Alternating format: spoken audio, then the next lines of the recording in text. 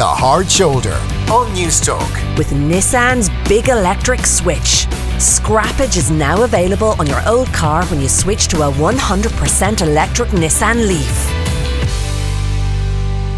I'm delighted to welcome to the show the author and the broadcaster with LBC, James O'Brien. James, always a pleasure to speak to you. Listen, before we talk about Northern Ireland, another night of rioting in Belfast last night, incredible there, the authorities taking water cannon to their own citizens for the first time in several years. We should acknowledge, I suppose, what is, regardless of people's views on the monarchy, it is a historic day for the UK nonetheless, the passing of Prince Philip. It is. I was on air when the announcement reached us from the palace. We'd had a sort of cautious heads up earlier from some contacts, but you're never entirely sure. And obviously recently with his illness, there have been a couple of what I suppose have to be called false alarms. But yeah, the focus here is now almost entirely devoted to his passing and the sort of retrospective of those 99 years. A kind of remarkable life in a lot of ways. It was. I mean, you can imagine what it's like in the studio. You're getting texts and tweets in that are, shall we say, disrespectful is probably the most diplomatic way one can put it. And you know, he was very much a man of his age, wasn't he? A man of his generation. So there are skeletons in the closet, I suppose, in some of the things he said and some of the attitudes he seemed to have adopted over the years. But what emerged while I was on air and talking to a succession of royal experts and the like, while the screens were on in the background. So, you know, you've got your BBC and your Sky and your ITV, no RTE obviously in London, but the all of the footage, actually what struck me was how much smiling he engendered, as much as did. It was, you know, he was always trying to make people laugh, always trying to bring some levity into proceedings. And one of my contributors told me that actually was a mark of his relationship with the Queen as well. So he would always be trying to make her laugh.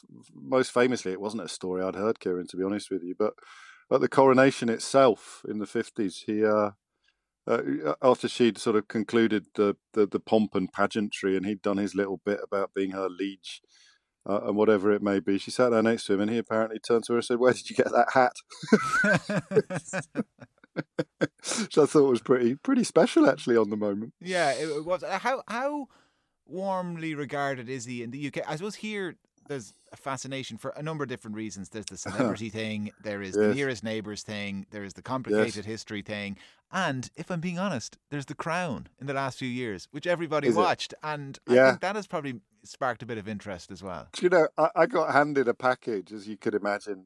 There's a big sort of button, metaphorical button that gets pressed, and a lot of pre-prepared material is activated. So I got handed a fairly hefty sheath of papers, and I was about to read out one of the quotes when I noticed it was actually from the Crown. So even in the process of putting together my notes to do the official live announcement, the Crown had managed to infiltrate that as well. I think it's a very humanizing series, you know, whether it is obviously gospel truth or not is not really the point, because it reminded us of the flesh and blood of the royals, didn't it, rather than the public images and the official depictions. But I think it's fair to say he was a very, very popular member of the royal family. It's the next generation that have had most of the problems. You know, Charles has moved in and out of public affections. The death of Diana, Princess of Wales, probably presented the entire family with their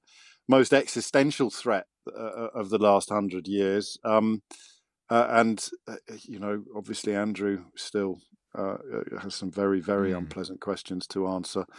And now the fractious relationship, or the fissure that's grown up between William and Harry. But Prince Philip, oddly, for someone who clearly had a very strong personality and spent all of his public life playing a second fiddle, he somehow managed to walk that tightrope. And I think it's probably fair to, I'm not a massive royalist myself, but I think it's fair to say that he really couldn't have been held in a greater affection by the British public, by the public that care about the royal family. I would probably say, apart from his wife, apart from the Queen herself, he's been by far the most popular member of the royal family over my lifetime. Oh, well, we spoke to the former Irish President, Mary McAleese, in the last hour, and you can listen back to that interview. It's on the News Talk app. You mentioned the screens in front of you, Sky News, BBC, ITV News. Let me ask about them and some of the coverage in the United Kingdom of another story, and it's what has been happening in Northern Ireland over the past number of days. There has, I suppose, in the last maybe 18, 24 hours, a lot of those stations have cottoned on that this is actually important and this is happening. Now, maybe attention has been diverted because of Prince Philip's passing. Yourself and some others, and Sheila Fogarty, your colleague, and other people have been banging the drum. You were banging it a little in the wilderness for a few days.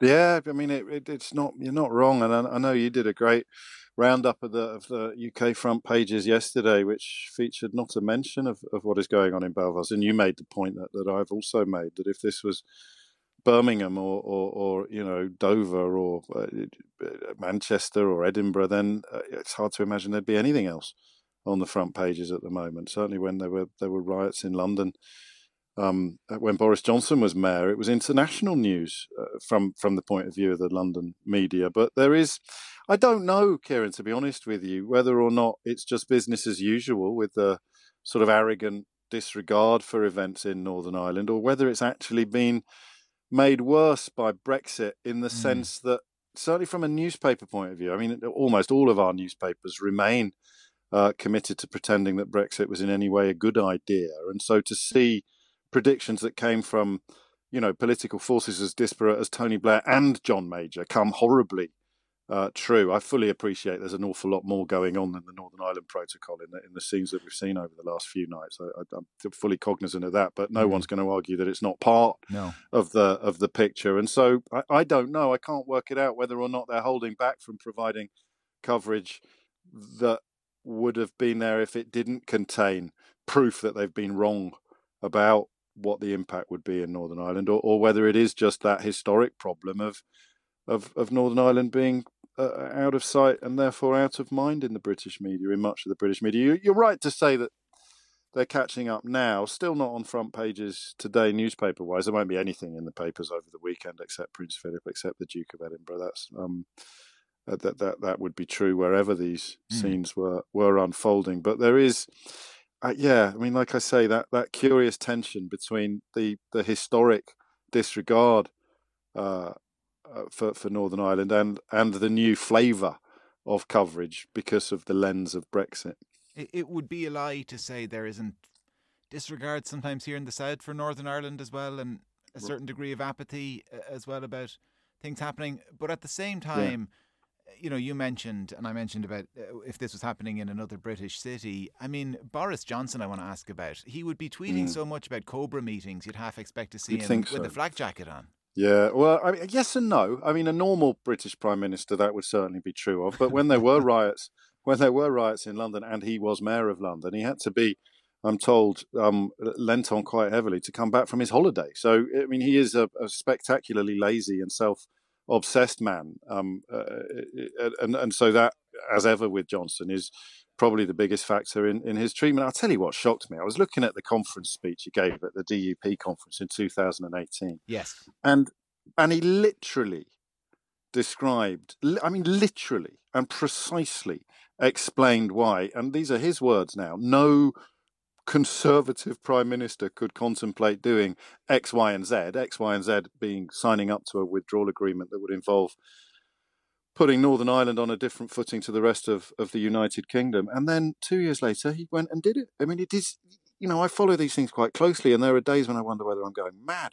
But that was just breathtaking to see him literally describing why a withdrawal agreement that put Northern Ireland on a different footing from the rest of the UK would be catastrophic and dangerous and damaging. And then, lo and behold, fast forward 2 years, solely out of career advancement and self-interest, he did it himself. So I went on the show today, I went as far as suggesting that he has he possibly sacrificed the entire peace process, or certainly potentially sacrificed the Good Friday Agreement on the altar of nothing but his own personal ambition. And I still struggle to process the egregiousness of that, the sheer shame of it all. Because of the apathy and disregard, how much of a constitutional crisis would be precipitated by a border poll in the UK? At the senior levels of government, yeah, of course it would be a crisis. But I'm talking maybe more in terms of the public realm. How many people would care? I think that's a brilliant question, and I think that pre-referendum, the answer would have been enough for it to matter politically, but post-referendum, because Brexiters are now committed to pretending that whatever happens as a consequence of Brexit was either desirable or something that they knew about, even when it's blatantly obvious to everybody else that they're talking out of their backsides. I think you'd have an almost resigned. If the choice is between waving goodbye to Northern Ireland and admitting that Brexit is a disaster and that all of the Remainer rhetoric and Project Fear is now coming completely true, with Boris Johnson in Downing Street and with this particular cabinet, the Vote Leave cabal that is now running the country, I think a lot of them would choose. And the newspapers, for the reasons I've explained to you, because they've nailed their colours so squarely to the broken mast of Brexit, I think that a lot of people would actually wave goodbye to Northern Ireland. So the people that voted to make Britain great again would end up cutting it off at the knees. That's interesting. I mean, you kind of skipped over the Remainers there. I mean, it is the Remainers' fault that all this is happening, though. I don't know who you've been reading, but there's plenty of them out there. And I found an old tweet of my own, actually, from 4 years ago, would you believe? So from 2017, saying it'll all be blamed on us. It'll be me and Lily Allen that get the blame for this, or it'll be Brussels, or because that's how the right wing media works. I don't know if you can get a full picture of it if you're not here every day, but the gulf now between observable reality. And I used to hate the phrase mainstream media because, of course, we are part of it and it's often used as some sort of pejorative. But the huge bulk of commercial media in this country, so media that is owned by people as opposed to the BBC, the huge bulk is so far removed from observable reality that it will gather pace, the idea that it's all gone wrong because of the people who explained why it would all go wrong. So here's a headline in the Mail today.